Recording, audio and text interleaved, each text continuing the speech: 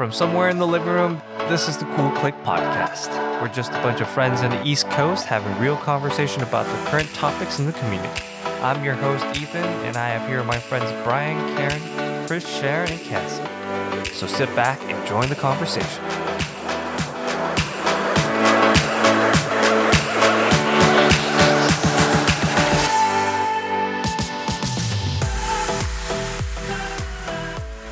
And it's good to be angry because, like, if you're not angry, then you don't care. Oh yeah, You know, like I'm not. I'm definitely angry about all the stuff that's going on, but it's kind of like 60 years ago. You know, MLK. You know, peaceful protests. Now everyone's peaceful protesting now, but I feel like some things that aren't being said are people who are getting permits for these protests need to let the protesters know, hey, we only have a set time of protesting before we need to leave. If you guys don't leave, they call it illegal assembly. Now, back then in the 60s, they had to follow the rules. You follow the rules that are set up against you and use the rules against them. What can they say? That's why I'm not going to say more got done, because the bar was definitely lower then. Because, I mean, with segregation and all that stuff, like, when you think about it, we've came only literal baby steps, but it seemed like such a huge impact because stuff was so different, you know? Like, if I can't even use the same restroom as someone, I mean, the restrooms are filthy anyways. Come on. Like, you know what I mean? Like, what's the difference between me using the restroom and someone else using the restroom who isn't the same color as me? Yeah. It's still a dirty restroom. We'd rather go home and use our own. That's true. You know what I mean? But it was just the fight that you had to do that in order for you to even, like, live in society that they told you, well, you got to work and be able to feed your children and do all these things. Yeah. So I think they did a good job back then. And I think now a decent job is being done now, because as long as you keep the protests going and you keep it going until you're actually being noticed, we can't do it for 2 weeks and then stop and then, oh, okay, let's do this 2 months from now. No, it has to be continuous. Yeah. Because that's what they did back then. That's what I was saying. Like, people who advocate, it's great, but do not make it a trending thing as if it were a piece of fashion, because this is beyond that. If people stop, they forget. Yeah. We have to keep reminding, we have to keep going with this. And whether you're protesting or whether you're out there or speaking out or whatever, or behind the scenes and you're donating, or you're writing to the legislators, or however it may be that you decide to move forward with this movement, is imperative. Yeah. And I wish, this is one thing I regret, I wish I had listened completely and understandably from the get-go, and I regret that I didn't. I agree. I think I was talking to Cassie about this, and it's very interesting as to, I think we're all fairly young still. And I think that when we experienced it beforehand, I think we were still too young to understand completely. But still, nonetheless, I always ask the question, I asked this to Cassie, and, you know, Cassie, what do you think about the fact that why are we doing this now, and why couldn't we have done this sooner? I don't remember what I said last night. It's okay. What do you think about it now? That was a whole night ago. What do I think about it now? The fact that people are standing up now. Right. Mm-hmm. You know, I think it's a difficult question, because I think because the way that we were raised, you know, you have a lot of Asian communities and families that are racist, that came here, they faced their own atrocities and racism against them too, and they've built up that resentment that they kind of passed on to their kids. Like, I was really ignorant too. Thankfully, you know, I've definitely opened my eyes back then, but I think what makes it different is the fact that people are raising awareness, and people are hopefully getting more educated, but they're also more exposed than they used to be.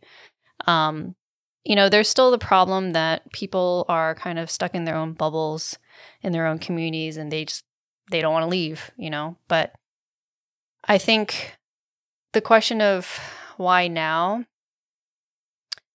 it is tricky, but I'd rather have it be now than later.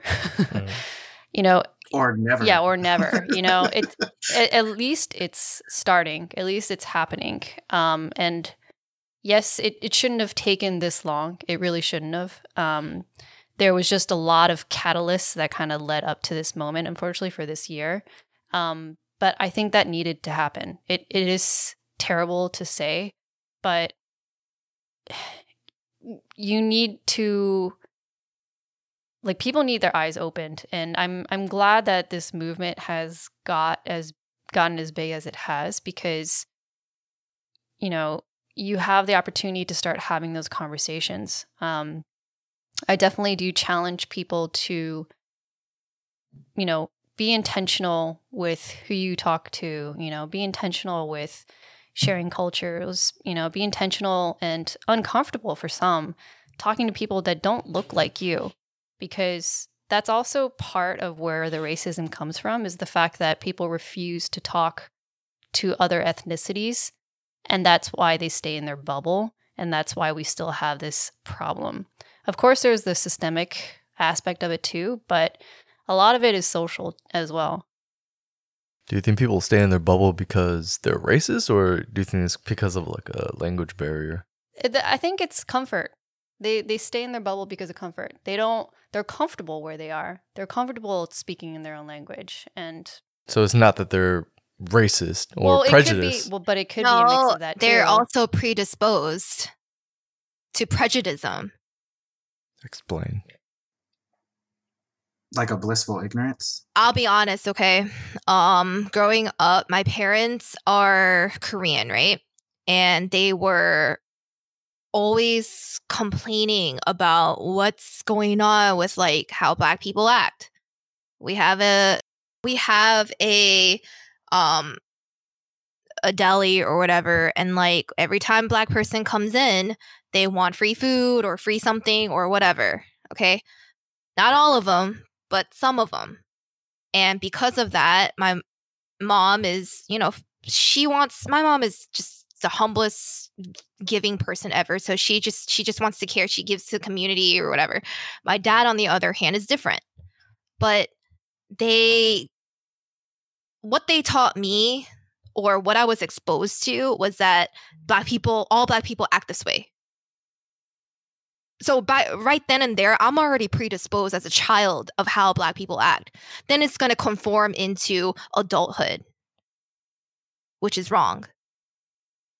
And I will definitely admit that I was very ignorant, very biased, and thinking about, all Black Lives Matter movement